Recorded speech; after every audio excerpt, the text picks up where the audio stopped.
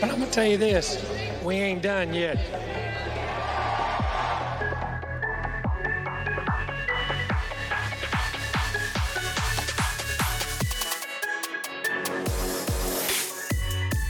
Howdy and welcome back to the Ineligibles podcast. My name is Will Stone. His name is Chase Caldwell. Hayden Garland pulling the switches in the back off camera. How's everybody doing? Doing well. How are you today, Will? I'm good. Went to the open practice yesterday. My favorite new tradition that we do. I'm looking here at the schedule that we're going to talk about later, and it says that we are 25 days, 21 hours, 55 minutes, and 28 seconds until New Mexico. So that's exciting. Just under 4 weeks to go. But yeah, man, I'm excited. Yeah, it'll be here before we know it. I can't believe it's already August. It kind of snuck up on us, but I'm excited. Ready for football season for sure, and ready for cooler weather. Like I know that's like. I know everybody can say that right now, probably, but man, I'm so tired of this hot weather. It's so true this year, though. It's so true. When I think of football season, I just think of like colder weather, and it's just nice. You know what I mean? Austin has actually broken the record for the most 100-plus degree days in a row. I think we're on close to 30 now. We're right at 30, and the 10-day forecast does not show any highs less than like 102 or 104 or something like that right now. So we're smashing the record. Well, my backyard is toast. I'll tell you that right now. It's not having a good time. Yeah, I have a random just hole that came up in my yard from, I guess, it got so dry while I was gone that there's just a hole where the sprinkler head was. That's not what you want. No, not at all. I could like put my whole head in it, just a gigantic hole in my yard. So, got to figure that one out. Any landscaping people around my area, give me a call because I have no idea what to do about that. But yeah, if you want to sponsor the program, let us know. Yeah, we're open to advertisers right now. There you go. Also, our question of the day is: does Waffle House have Wi-Fi? You'll see that scrolling across the bottom. Hayden came in last place in our college fantasy league last year, so his punishment is to do the Waffle House challenge. 24 hours in a Waffle House. Each waffle that you eat subtracts an hour. So he's saying he's going to get there at 5:30 a.m. and leave by 5:30 p.m. So that's the plan. I'm pulling for him. Some people call it a punishment. I call it a reward. I get to go to Waffle House. Alexa doesn't like it. It being Waffle House in general. So, I finally get to go to Waffle House, indulge as much as I can, and then probably not want to go back for quite some time. Yeah. But I'm going to get paid. I'm going to work. I'm hoping that they've got some Wi-Fi. I'm going to work from there, start our draft this year from there. So big plans. Yep. Going on any kind of like international flight, like long flight, I'll go into it being like, oh, it's just 9 hours. That's not that bad. That's like a work day. And then I get like 4 hours into the flight. Like on the way to Norway this past trip, I watched John Wick 1, 2, 3, and 4 all in a row. And then got there and I still had like an hour to go. And I was like, golly bum, come on. I watched 4 movies and like so yeah, I always those are not short movies. No, they're not. They're not. Like I've never seen more action in my lifetime than in that 8-hour span of movie watching. Yeah. I feel like Chase just wanted to humble brag about how much he flies internationally now. No, that is not it at all. Not it at all.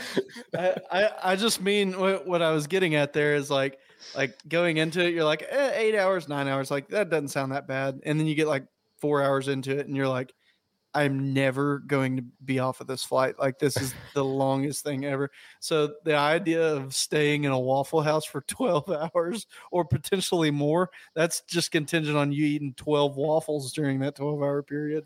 I mean, that's hats off to you, Hayden. Yeah, I think the over-under is 12 and a half, but I lean to the over in terms of hours. not Yeah. waffles. Just to be Wh- clear. Where's that 12 and a half coming from? Is that what you're putting it on me, or is that like the population average? I'm just saying, like, I feel like 12 is a good goal, but I don't know how attainable it is. That's a waffle an hour, man. I can do that. We'll see. We'll see. I've never known anybody to actually do this. I've only seen it on the internet, so I'm excited to take part in that and witness that. So, Me too. but yeah, you guys don't want to hear about waffles for the next 55 minutes, so we'll get into some football stuff. So yesterday, open practice. It's the third year that they've had that. It's something that I really enjoy. I'm glad they still do it. It's become like a tradition for me and Brittany to go and have a day in College Station and eat at the places I want to eat, and and things like that. So we had a good time. It's also the only day of the year that the assistant coaches will speak to the media for A&M. So the offensive coordinator, defensive coordinator, whoever that is. I think Elijah Robinson also spoke yesterday. It's like, aside from that day, it's just all Jimbo in the press conferences and the players as well. So Petrino had 25 minutes in his interview, which it was all very high quality stuff. So I encourage you to go listen to that when you have a minute. But the big thing, and our friend Robert Behrens wrote about this in Good Bull Hunting, it kind of put to bed the whole Jimbo Petrino calling plays thing. I know we've harped on it a lot and people are sick of hearing about it, but there's still people out there that don't believe it. But in Petrino's own words, he says, we work hard on game planning, and then I get to go out in the game and decide on what play to call. So we'll get into some things later that seem pretty definitive on whose offense it is. But in case you were still one of the non-believers, I hope that maybe helps you out a little bit. But that's all the Petrino Fisher national media narrative that we're going to talk about today. Sure. But I just want to get that out of the way, like here at the start of the show. And if we might dig into it a little bit more later on, but I do want to hear about open practice. See, because last year, I don't know, you don't have very good cell reception from like Caldwell to Hutto. Like it's just on and off. So last year we had like 17 phone calls back and forth between each other on your way back from College Station of you trying to explain like what each guy was. And so this year didn't talk to you on the way back. So I'm completely haven't heard anything at all about it. So I can't wait to hear your insights, what you saw, what you liked, that kind of stuff. So, so overall, what you see? Yes. So all of Chase's reactions are going to be live. Yeah. Live, genuine. I'm doing it live. That's right. But yeah, so my overall notes, and I'll kind of do big picture and then get into some position groups and things like that. But overall, and I'm going to do this, y'all can hear me. This is me knocking on wood. Can you hear that? Yeah. This team is relatively healthy. It's like, it doesn't matter how talented you are if all your guys are beat up. Mm-hmm. And last year at the open practice, I didn't make a big deal out of it because I figured it was mostly minor things, and they probably were, but like maybe some of those things lingered into the season and guys were in and out of the lineup. But, I feel like last year there was maybe 8 or 9 guys, 10 guys that weren't suited up, like just in their, like in street clothes and a jersey or whatever on the sideline. Didn't see that at all really this year. Just one guy wasn't in shoulder pads and a helmet, and that was Brownlow Dindy, defensive tackle. But once again, like no sling, no crutches or boot. So I don't know what the nature of the injury is. Maybe it's just a load management thing, but don't have any insight there. But in terms of the other guys, there were 4 other guys that didn't practice. Ruben Fathery has been ramping back up. He's got a knee thing that he got taken care of back in the spring. Everyone, as far as that goes, everyone expects him to be fine. He'll probably be back practicing at any moment. Damani has been kind of the same way, but like all these guys, Ruben and Damani, Jared Kerr, they're all out there in shoulder pads and helmets, just not doing contact stuff. Like they're doing kind of those individual position drills and and things like that. So, that's a big thing for me. it's why I knocked on wood. I'm very superstitious about injuries. It's the worst part of sports, but so far so good on that front. But that's good. In terms of the offense, there's so well, let me just preference this like everything I'm about to say here, because I don't want people to get mad at me for being on the Kool-Aid or too optimistic. This is a very, very talented team, and that should translate to them being a very good team and winning a lot of football games. But based on past track records, I'm trying to temper my expectations here and not be like, oh, this team is a playoff team. Like this team's gonna, they shouldn't, be an underdog to anyone but maybe LSU, and maybe that's the case. But I'm still in wait and see mode until I go see it. But from everything I saw yesterday, there's some very encouraging things. Offensively, what I wrote down was, a lot of different formations when they went into 11 on 11. They were under center, they were shotgun, they were pistol, 2 tight ends, 1 tight end, 5 wide, splitting the running back out wide, 2 backs and a tight end. Motion was a factor. Everyone talks about, we need more motion. I think you're going to see a lot of that. They would motion Noah Thomas, they'd motion Anais, Moose, the tight ends. All of that was very encouraging. And from what I could tell, like they ran a lot of, like, that's a lot of what Petrino does. Like, he's always been he's going to run some under center, he's going to run some pistol. He likes having 2 tight ends if they're capable. We have like 5 tight ends, so I think they're good there. But and some of the running plays, like the outside sweeps and things like that, getting the pulling guards out there, pulling tackles, all that was on display, and like some of that looked really good. So there were some mesh concepts. We've been dying to see that. Evan Stewart took he got left alone on a mesh play, and Connor hit him and he took it to the house. So all of that was very encouraging. Yeah, I'm curious, just kind of going back on what you said at the beginning of this about Petrino's press conference, which, again, if you haven't watched it, go and watch it. I watched all of it. I watched all of the different everybody's, but one of the things that I've obviously been like a little bit hard on the Petrino hire, mainly just because I didn't like, the optics of it whenever we first hired him. But it comes with, hey, he's still a talented coach. One of the takeaways I felt like I had from watching him, watching his press conference, which could very well be me drinking the Kool-Aid, and maybe wanting to see what I'm trying to see, right? But it just kind of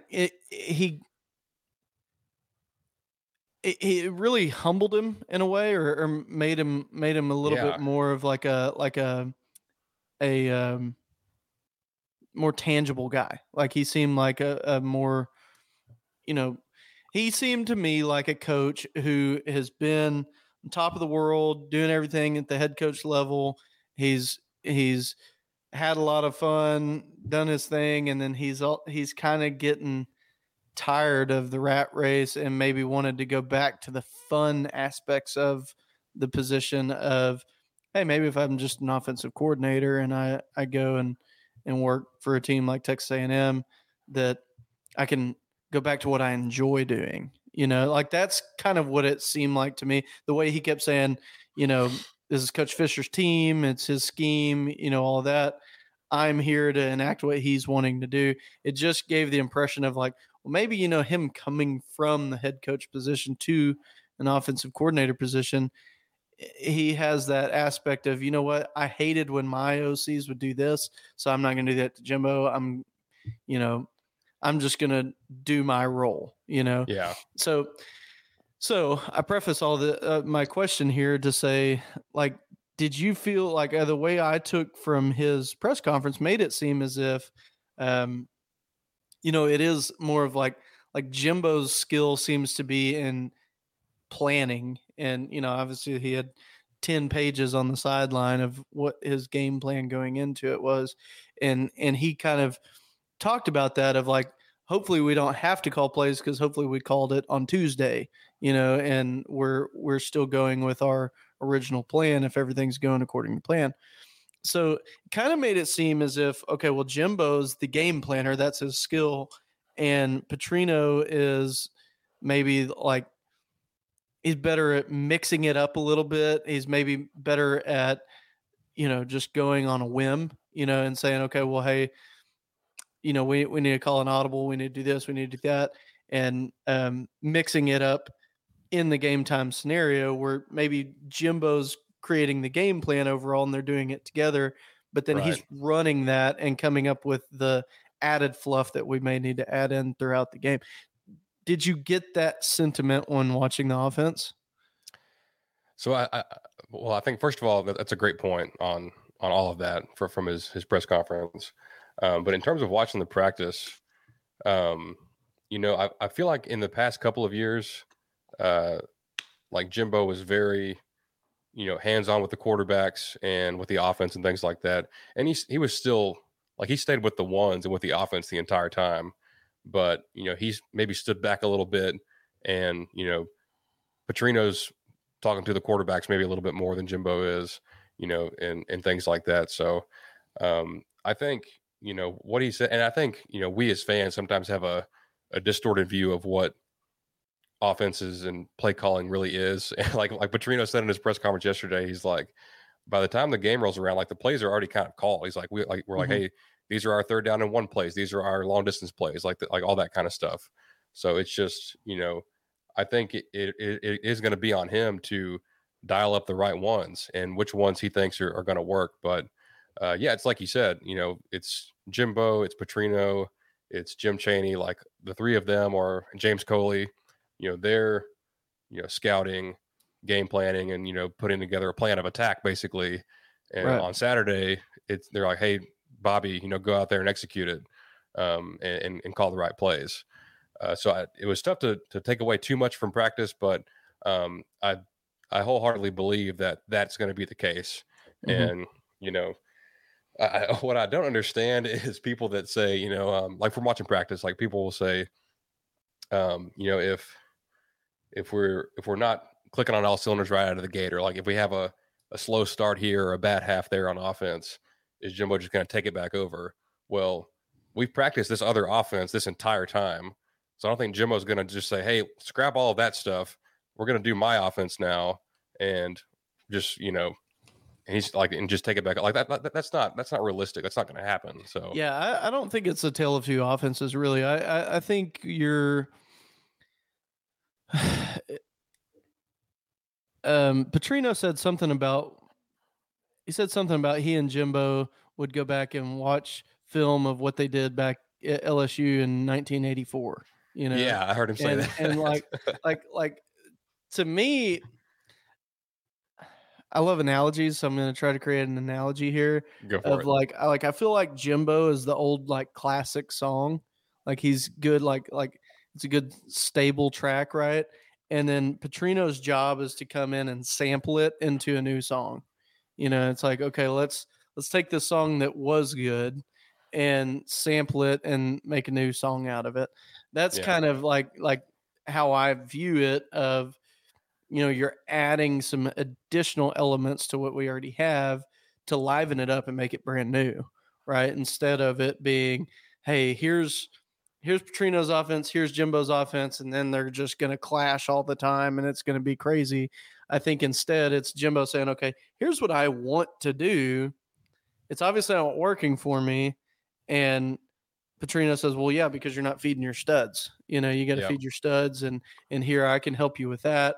You should be calling this play twice as much, and you should be doing this. And that self-scouting aspect of it, I think is good, to where that's how I kind of envision this relationship going. And that's kind of why I ask that, is just from the little bit that you said about the offense, it sounds like you saw some fingerprints of Petrino, more so than what you might have seen last year, Oh yeah. And, like I've like in the off season, like in the past few months, I've kind of gone back and, I've watched a little bit of tape from his Arkansas days, when he was at Western Kentucky, and then when he was at Louisville, especially the game where he I think he scored like 60 on Jimbo's Florida State team.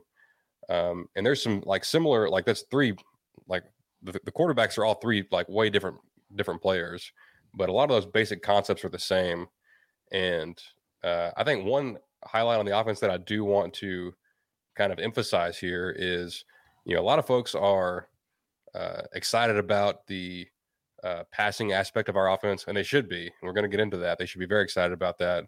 But this team is going to run the ball really, really well, and because that's what Petrino loves to do. He's always done well at it, and he's got the horses and the talent to do that really well for us. So, like, don't think we're just going to come out here and just throw the ball 50, 60 times a game. It's going to be very balanced and very effective, I think. So definitely want to iterate that, and that's kind of what from going back to the spring game and seeing yesterday. I think Jimbo used to be kind of an under center guy, but we haven't really run that very much since he's been here. And they repped that a lot yesterday, and they repped the two tight end look, the receivers kind of rotated in and out a little bit. Two running backs, fullback. Sometimes he ran a fullback dive yesterday. Haven't seen that in since like the early 2000s probably. So, but yeah. So there's a lot to be excited about, and like we said, I think that relationship is going to be really strong. I feel silly for knocking the hire at first. It's kind of like what you said about the optics. When you first hear that, you're like, oh, like that's what like that's who we hired. We could have hired anybody. We hired Petrino. He's got all this baggage, but everything I've heard and learned, it just seems like this is a really, really good fit, and they get along really well. So I'm excited to see it on game day. But I think overall, like we really, as a fan base, kind of didn't really jump into that hire with both feet. But I don't know. I feel like I'm ready to give the guy a chance, and that's who we're going with. That's who we're going with, and so the way that he handled that press conference and went about it gave me a lot more confidence that we're going to see what we want to see out of it. And I'm excited to hear from you that there was so much about so many different personnel groups, and just you saw a lot, because that's part of like Jimbo's whole deal that I feel like he's not good at. Like I feel like he could draw up some great plays, but I never have felt like he could get too creative where it's like, okay, we have these 7 tight ends that are fantastic, and we're running a 1 tight end set every time, and we're trying to get them playing time by subbing them in as a fullback instead of just running 2 tight ends some plays. It just seems like he's not as good at mixing it up like that, and so hopefully we'll see more of that. Yeah, no, it's very exciting for me, and it kind of goes back to I'm trying to contain my excitement for because right now, per SP Plus, and is projected to have the number 2 defense. I don't really believe that. I think it's probably overstating it, but our offense is projected like 66th. And I think that's going to be a big. I think it's probably a top 20 offense at the end of the day when it's all said and done. I hope so. And maybe I'm being too optimistic, but from what I saw, we'll get into some players. Yes. Oh, actually, first thing. Yeah. So tell me who jumped out to you, or go defense. Where would you rather go? So I've only got one thing on defense, okay. like big picture wise. Uh-huh. I saw 0 3-man fronts yesterday. Just want to put that out there to calm the masses of the Aggie fan base. There was maybe 1 or 2 instances where the defensive ends were in a 2-point stance, with the hand off the ground, but it was the same. It's the same 4 down linemen that we had. Just one of them was standing up, and that's it. So I didn't see. I'm not saying that we're not going to run any. I'm just saying in this practice. They did not practice that yesterday. So, sure. Yeah. But, I'll start with quarterbacks. So still a competition as of today. Connor and Max are rotating days with the ones. This was Connor's day with the ones, which I was excited to see. I think he's still the favorite to win the job. His connection with Evan Stewart is very strong. So like they start out kind of they'll match up a receiver and a DB, and like at first, like it's not really the DB's covering him. It's like the receiver kind of gets a head start and the DB kind of chases. Obviously, Evan and all the receivers did really well at that. We have some pretty good speed, but after that, it's like, hey, like this is like a one-on-one. You know, like you're manned up on Evan or Noah or whoever, and you have to cover him. And even then, Evan, like he was already so good last year. I think he's gotten better. He tracks the ball real well, and there were some of those throws where it's like Connor just went out there and handed it to him with the way he placed it. So I think that's super exciting. It wasn't all perfect. I don't want to make it seem like Connor was perfect. There was a couple of throws in the middle of the practice where the throw was maybe like a little bit behind the receiver, and more often than not, the receiver still caught it. I think they caught it, you know, probably the vast majority of the time, but there's just a couple where I'm like, man, like I don't want the receiver to have to, you know, kind of reach back, and things like that. But it was like, you know, maybe 3 or 4 times here and there, like not like every pass was off. So really and truly, there was only one pass. Like there was one deep ball that kind of drifted out of bounds where Evan couldn't get to it. But besides that, everything else was pretty fantastic for Connor. And Max had a good day too. He ran with the twos a lot, so I was more focused on the side of the field that had the ones. But when I looked up, you know, Max was doing good things. Good note on both guys. Neither one threw an interception yesterday. In the past years, you know, I've like all the quarterbacks have thrown picks, and I just chalked it up to, you know, let's practice, you know, not a big deal. But it's kind of nice to see your quarterback's not making mistakes even in practice. So yeah, absolutely. That's a positive. And both guys were not hesitant at all to take off and run when it was there. So, you know, there were cases where, you know, when they went like 11 on 11 where our guys were just covered up, you know, and Connor would see an opening and he would tuck it and run. And I think that's something that we've kind of been begging for. And, you know, he's got the talent to take advantage of that sometimes.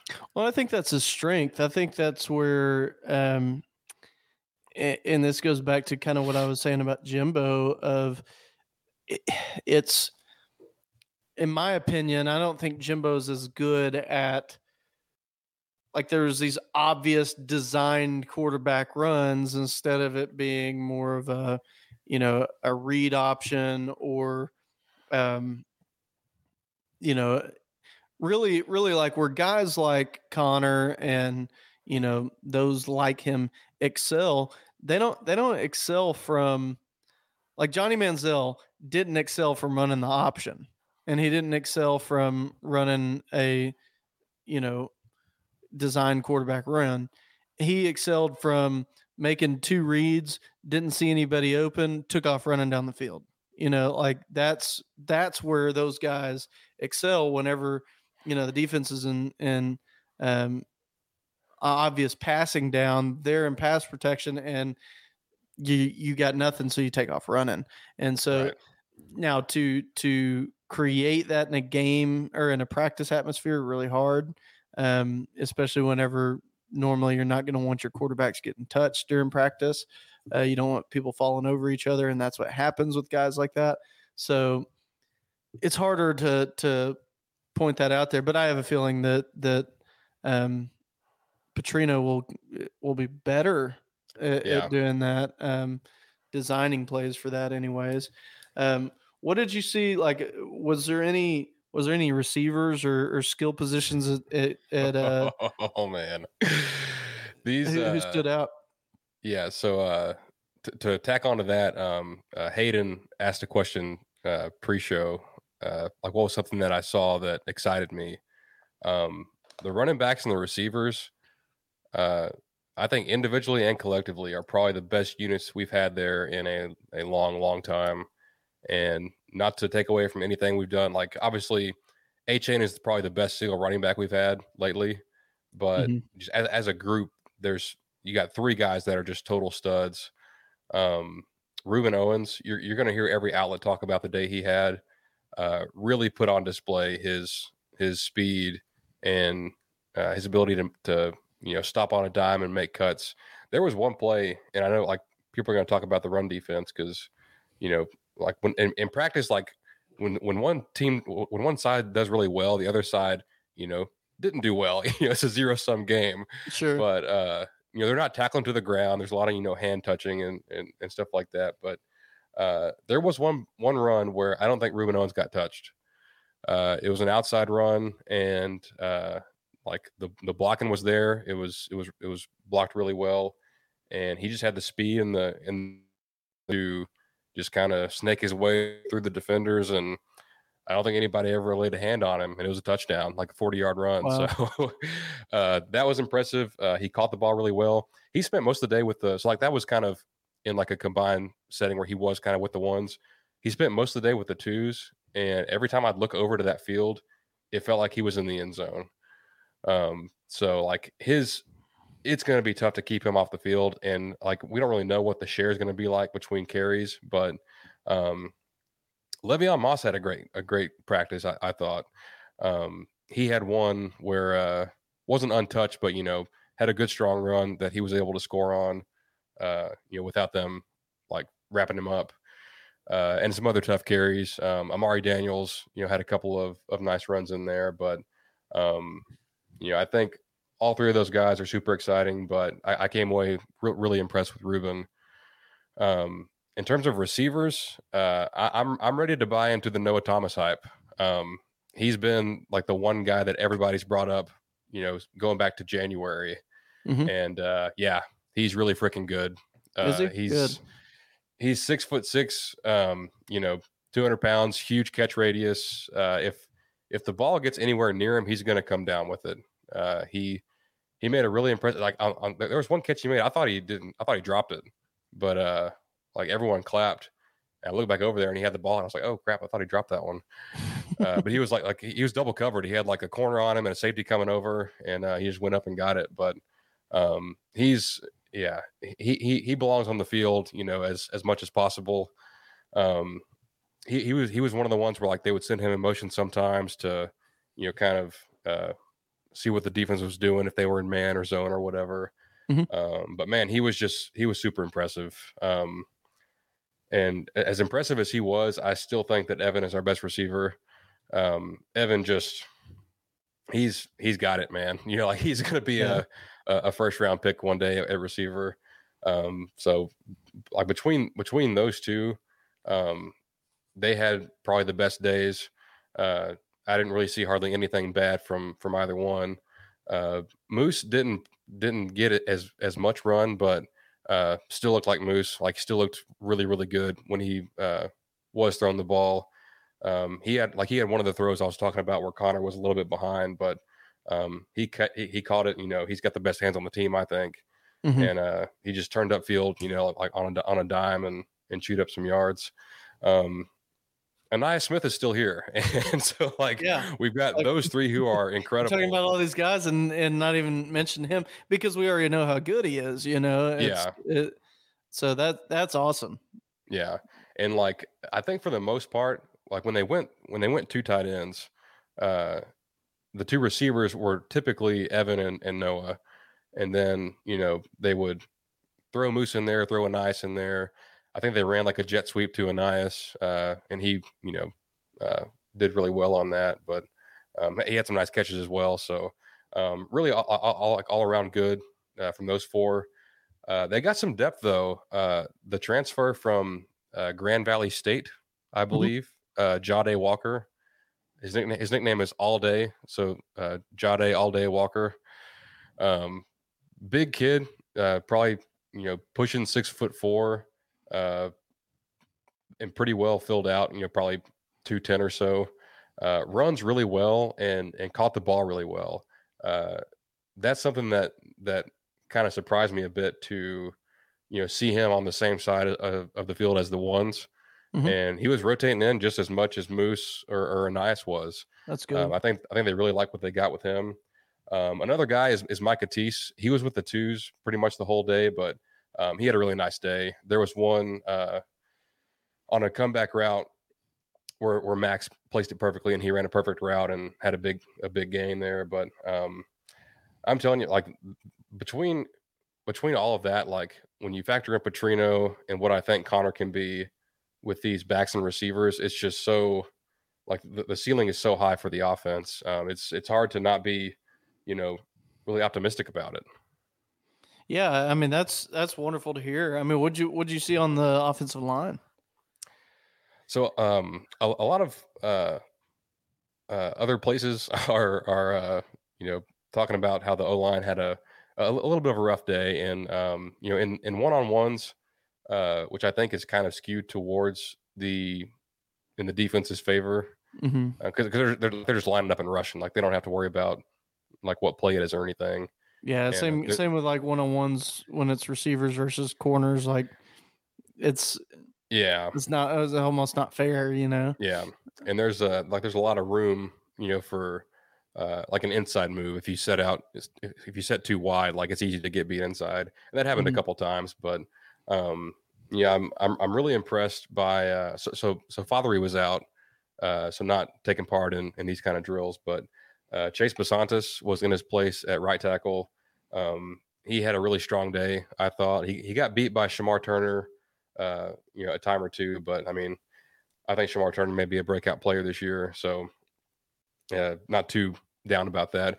Sure. In the team drill or in 11-on-11, the battles were a lot more even, and Basantis was able to hold off Shamar Turner, in good stretches. The interior, I think is very, very strong, and I think we really struggled with the interior O-line last year.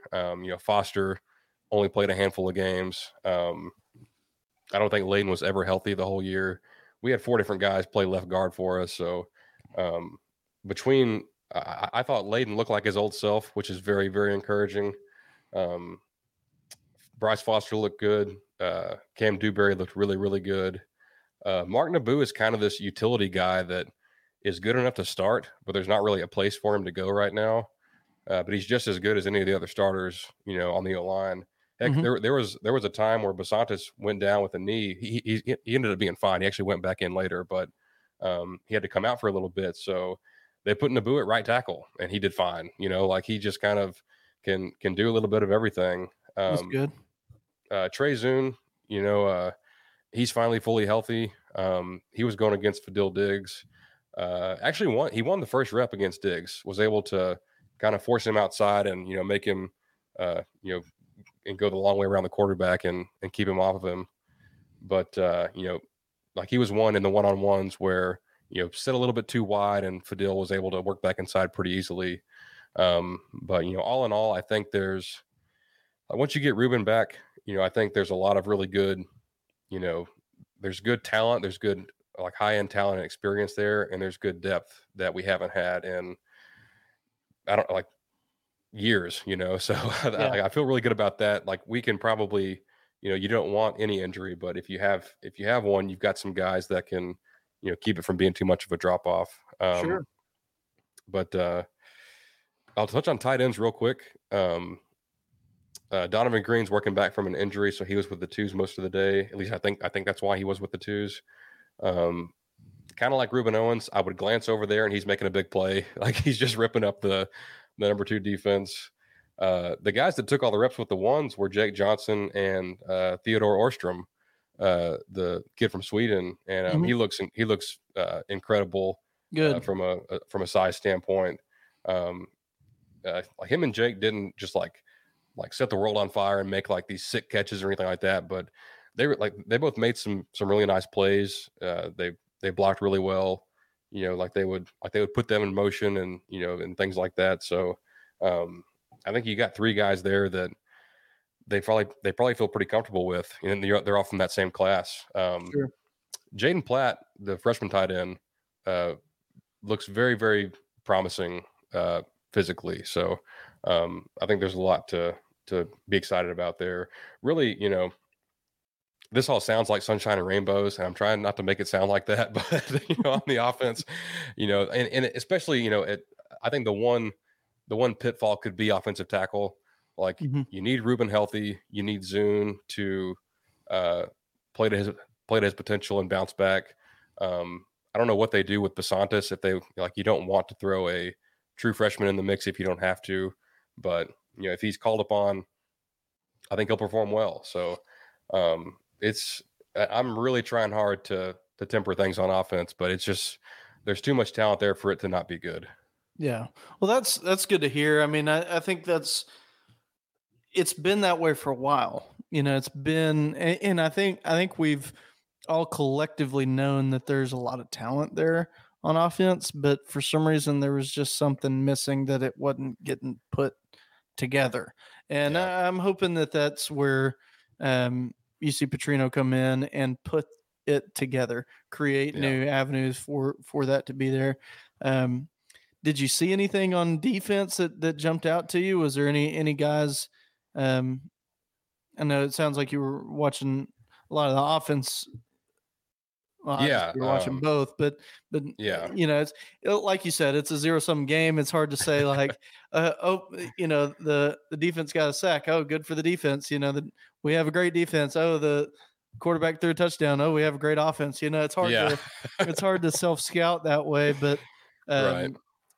Still, to me, I look at, you mentioned earlier that SP Plus says that we're the number 2 defense out there. I mean, that's incredible. I think for me, it's more of like, we know going into this year that we've got a really strong, good defense. Like there's no question. So if these offensive players are making plays and really showing out in practice against what we already know is a good defense, that's a promising sign. Right. But there again, they do go against each other in practice every day. So it could have been the day before defense did 10 times better than offense. Right. And so like that, there's always that give and play too. So what stood out to you from the defensive side of the ball? Yeah. So a couple things. And I think this first one's more of just a note kind of in general about the true freshman class. We talked about that class of guys coming in, and I think it finished up ranking like maybe 15 or 16. There's not anybody from that class that looks like they don't belong. I'm not saying they're all going to be studs, but and I'm not going to call anybody out here, but there's been times in the past where I would like there was a player or two that like you saw him in practice and you were like, yeah, I'm not sure if that guy's ever going to play here. Mm-hmm. And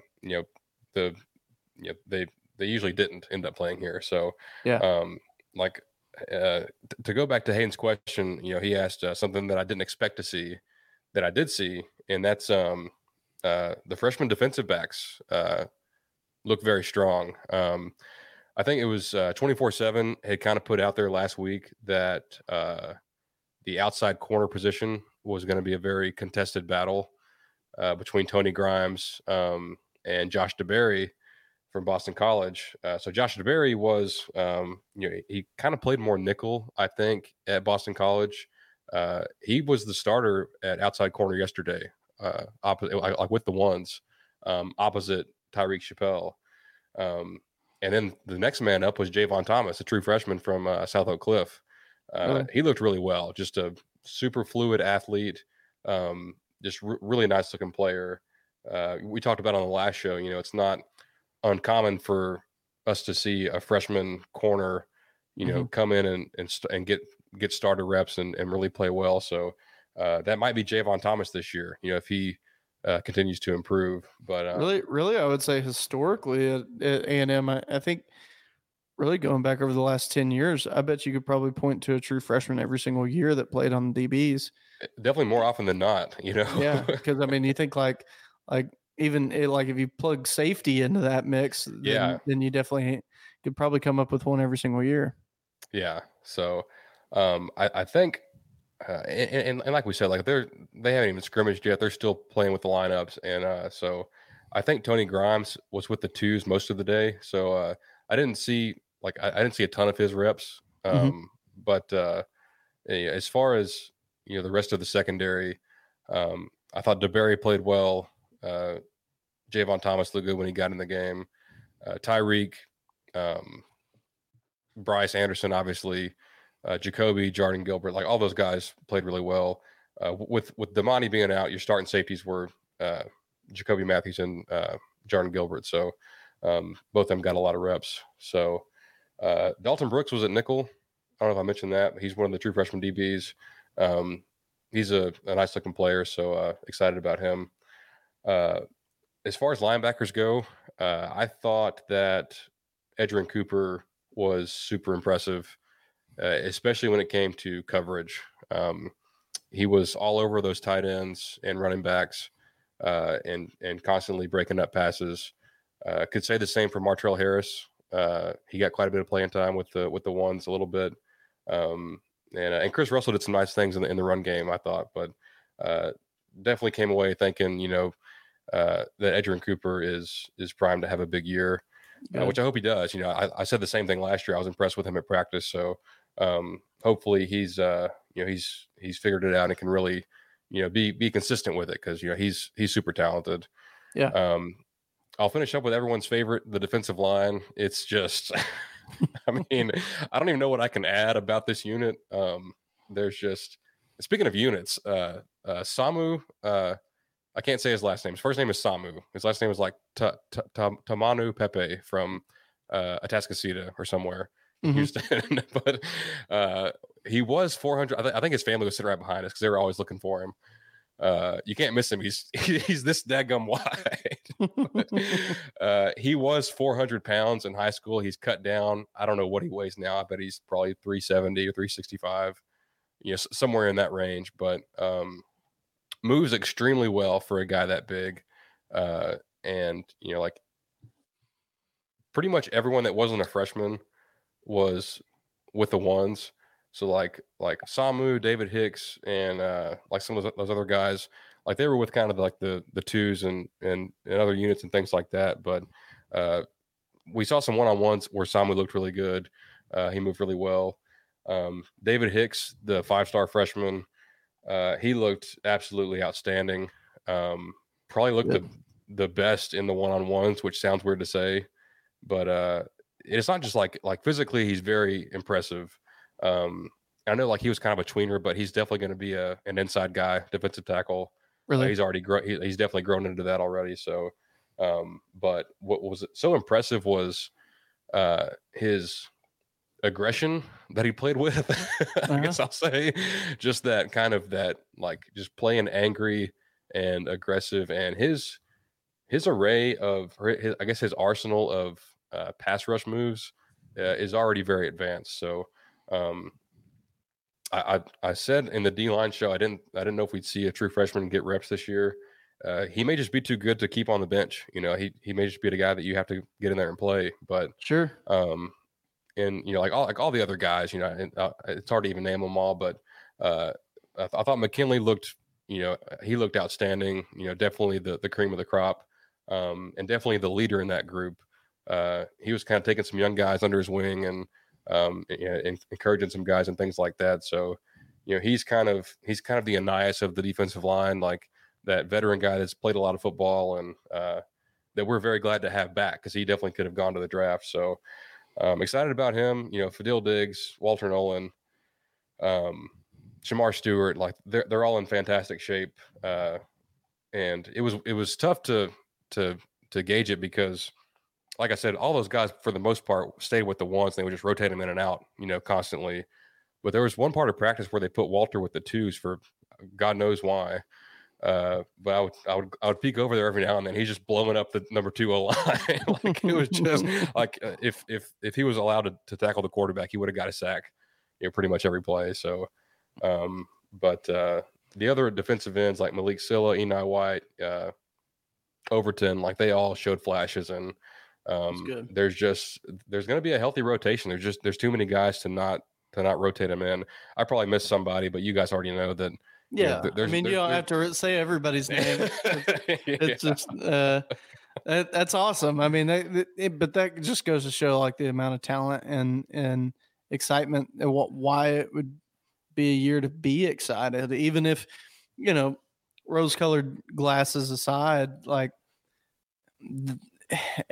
we got a lot of talent on paper, and from what it sounds like in person, it's a good year to have some rose-colored glasses. It's a good year to drink the Kool-Aid. So yeah, there was one guy I meant to mention that I didn't say yet, but that's JD Davis at linebacker.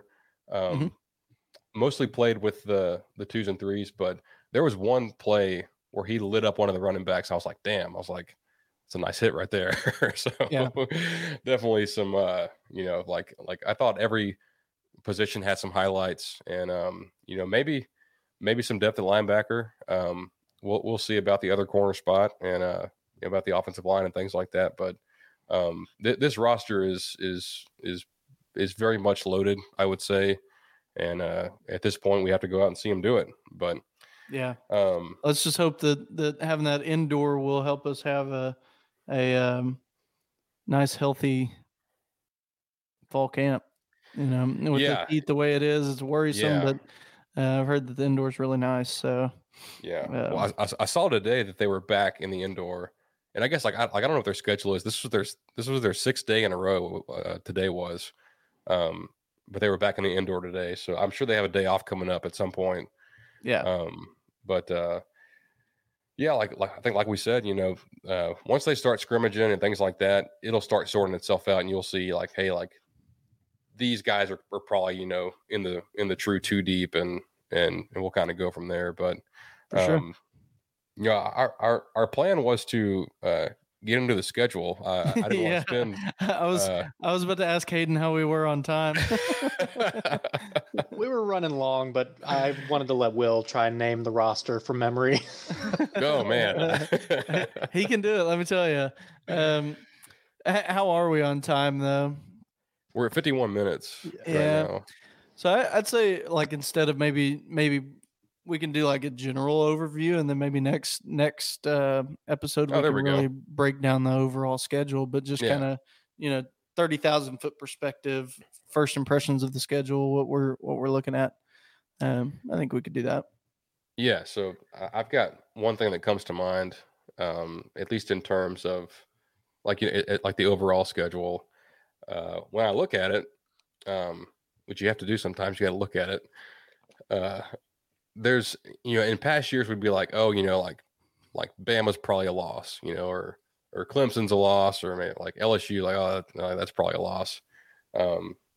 There's not anybody where I'm like, oh yeah, we're definitely going to lose that one, like right. It's just like, and we'll get into it specifically, but with the state of the other teams, I think there's a lot of good teams on the schedule and a couple of really, really good ones, but I don't think any of these guys are elite, like Bama.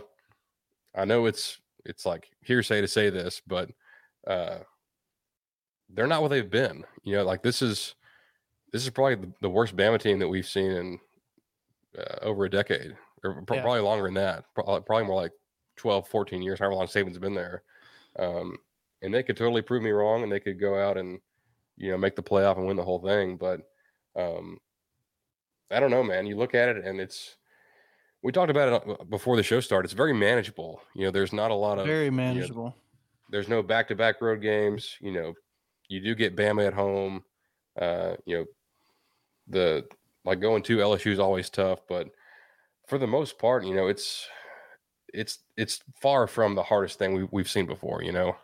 Absolutely. I mean, even like when you look at our more difficult games that we do have, you look at maybe Arkansas, we're sandwiched between they're at LSU, then they play us at Jerry World, then they're at Ole Miss, then they're at Alabama. So we're the second in a gauntlet of 4 teams, 4 away games for them. We're the second one, and them coming from LSU to play us like that's beneficial whenever we're coming from a home game against Auburn, so that jumps out to me. Really, I mean, I mentioned to you, I think that middle of the schedule, Arkansas, Alabama, Tennessee, that's really to me, like what's going to make or break our season. Yeah. But that's very manageable. Like I feel like, to your point, I feel like Alabama's very manageable this year. I don't think that they're. Don't get me wrong. I'm not saying that. Oh yeah, it's a toss up. But I mean, they were good last year. They weren't. I don't think as good as their previous teams have been. We still lost to them on the 2-yard line. Like one catch and we would have won that game. So, really, I think that's what Jimbo has done for that. Maybe we don't give him enough credit for as a coach. Is there's no such thing as Goliath for us anymore. Like every team that we play is mortal. Like we can beat any. Alabama's not this looming, team that is impossible to beat. Neither is LSU, and for the longest time, that's how, like, you could judge how much somebody had drank the maroon Kool-Aid if they said that this was the year we were going to be at LSU, or if they said that, I think we got Bama this year, like if you said that, one of those two teams or both of those two teams, you said that we were going to be both teams, nobody would even listen to what you were saying, because we created this idea that they were these majestic, like impossible teams to beat. I think Jimbo's really, really brought that wall down to where, yeah, these are very manageable teams, great teams, but they're not, we can still go toe to toe with them. You know what I mean? Yeah. To go back to SP Plus a little bit, Bill Connolly did a preview of the SEC West, and I think he had 6 of the 7 in his top 25, like just from a power rating standpoint. And he was like, "Yeah, this is an absolute bloodbath." Like, he's high on A&M's defense, but I think we're projected to win like 7.2 games, according to his analytics. It's probably because our offense is so low, but these are not bad teams. I mean, like Auburn took like 20 some odd transfers, and they got Hugh Freeze at the helm now. He's a great coach. Arkansas's got KJ Jefferson, and Rocket Sanders, 2 great players on offense. Bama's Bama.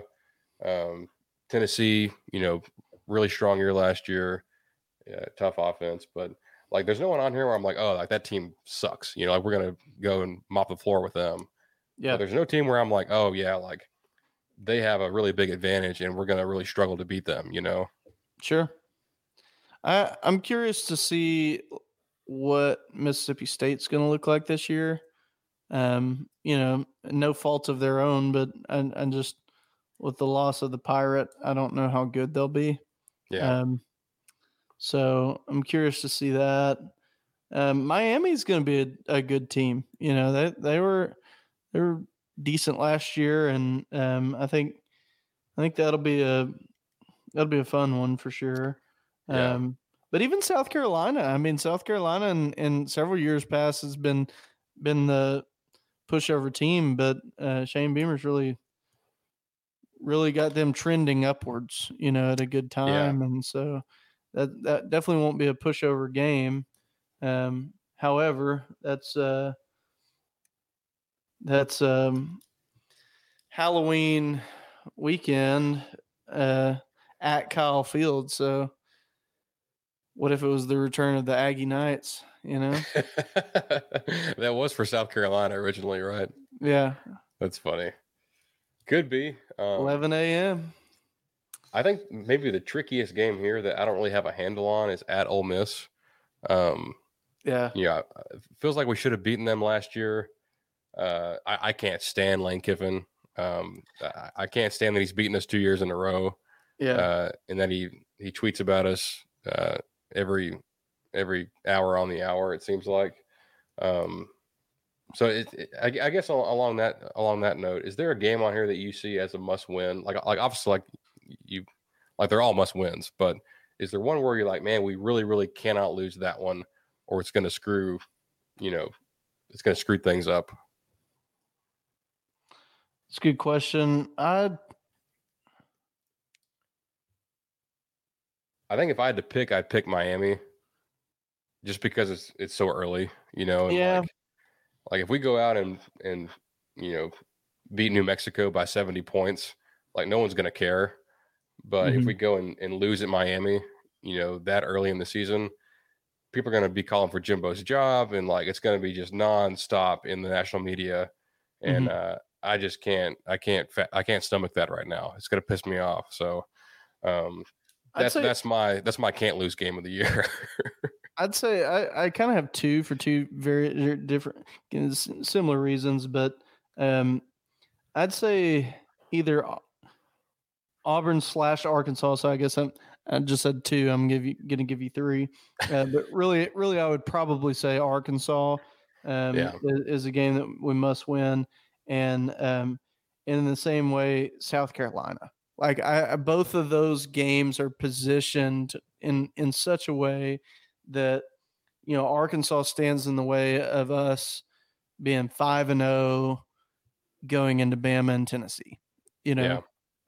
South Carolina stands in the way of let's pretend for a second that we go to South Carolina 7-0. That's after the bye. So hey, let's make sure we got our stuff together. Yeah. So you wouldn't want to. Those are hard. Those are very pivotal games simply because, picture for a second that we, are undefeated going into Tennessee, then we beat Tennessee, and then, we barely lose to Alabama, and then we get ranked 4th in the college football playoff, and then we just blow it to Mississippi State, right? Right. And then everybody forgot how good we are for the rest of the season because it just blew our whole season up.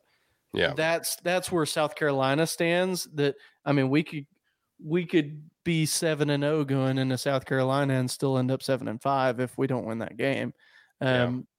So really, that's probably the number one, but that's contingent on that we're going into them with a solid, record. Arkansas, my hope would be we're going in 4-0 and we're coming out 5-0, right? But I think if you go into Alabama 4-1, you're going to come out 4-2, and if you go into Tennessee 4-2, you're going to come out 4-3, and then you're going to be looking at a whole different season. So I think both of those are, they're important in their own rights to seeing the season that we want to see. Yeah, I think there's something to that. Those first five, like Miami, Auburn, Arkansas, like none of those are just like these juggernauts, but they're good, good solid teams that you just have to beat, and you need to beat with what you have on your roster and where this program, where we want to be as a program. So yeah, I think there's something to that. If you drop one of those, it's kind of going to crush your confidence a bit hosting that big Bama game, and then playing at Tennessee. So, I definitely see that too. But yeah, it says here December 2nd that we're at SEC Championship. So I think that'd be a big game too, to win that one. Yeah, for sure. I hate this. It's an away game, I know. Home game this year. Yeah. I think SEC Championship's got a pretty good team this year. Yeah. Well, I want to know what their schedule looks like. Do they play anybody? Yeah. No, they ain't play nobody. They didn't play nobody. Is there so I've finally come to like a conclusion on what we always talk about the record that we want to have or need to have. Is there a record that you maybe expect or that you would feel good with, like when we're sitting here in December and looking back at this? I knew you'd ask that question, yet I wasn't prepared for it. I'd say this offseason, it was very clear that my excitement for A&M football was at maybe not an all-time low, but it was pretty low. It just coming off last year, it just sucked. And it's just kind of like, really, I want that excitement back. So that's what I'd say if we go 9-3, I'm going to feel at the end of the season how I feel right now. If we go 10-2 or better, I'm going to be excited again. Like I'll be drinking the Kool-Aid. 2024 is our year, all that kind of excitement.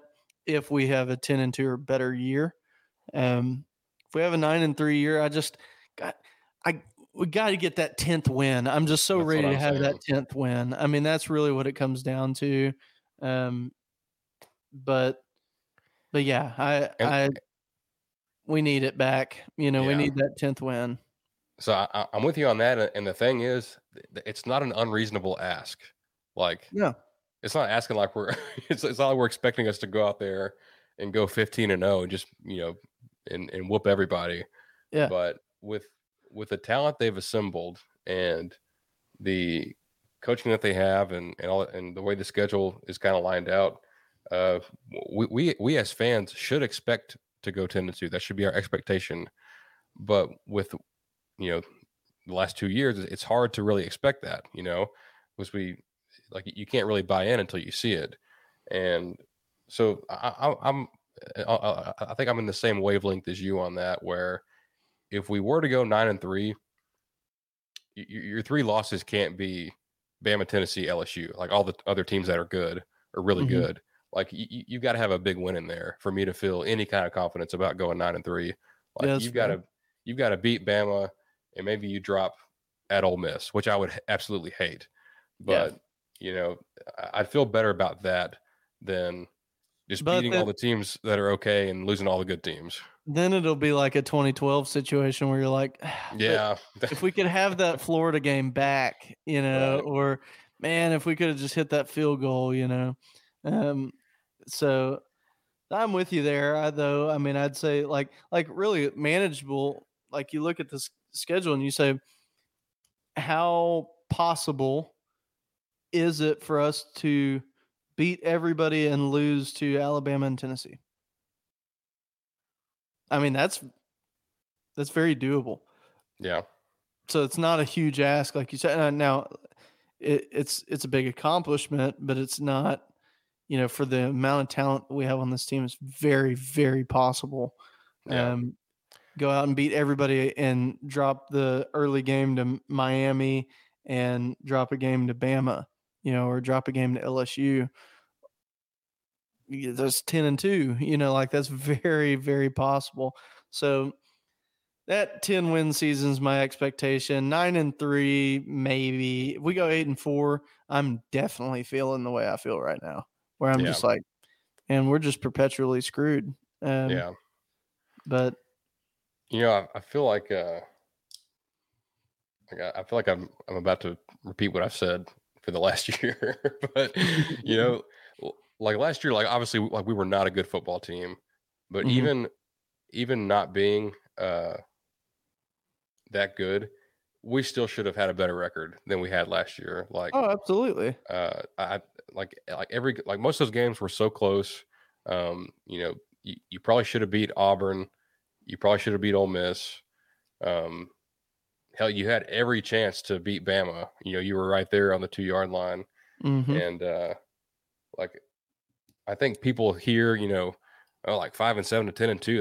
That's a big jump, but is it really that big of a jump? Is it just like, I feel like 10-2 is just doing what we're supposed to do, Right. And like if we were sitting up here saying, oh, we're going to be 11-1, like that's going out there and saying, maybe that's not the most likely outcome, but I'm trying to walk this tightrope between being a realist and being a sunshine pumper that's drunk on Kool-Aid. And it's really difficult because, it is. Like my expectation is high for this program and the talent that they have. So I don't think I've got any other thoughts here. I think I'm pretty well set, but any closing thoughts? I don't believe so. I guess next week we'll just dive a little bit deeper into the schedule, kind of talk about individual teams, things we're seeing on them. Yeah, I think so. That's a good a good episode right there. So Sounds good. if you made it this far, we appreciate you. And you can expect to hear that episode next week. And we promise we will not spend an hour breaking down the roster again, because you guys already know. So Yeah, you already know the roster at this point. so things look good. I don't know how good they're going to be. I just don't until we get there. So Yeah. I'm cautiously optimistic. I'm just going to get that tattooed on my arm. Cautiously optimistic about 2023 football season. So, all right. Thank y'all so much for listening. He's Chase Caldwell. Hayden Garland is going to go bet the over at 7.5. I'm Will Stone. We'll see you next week. Thanks so much.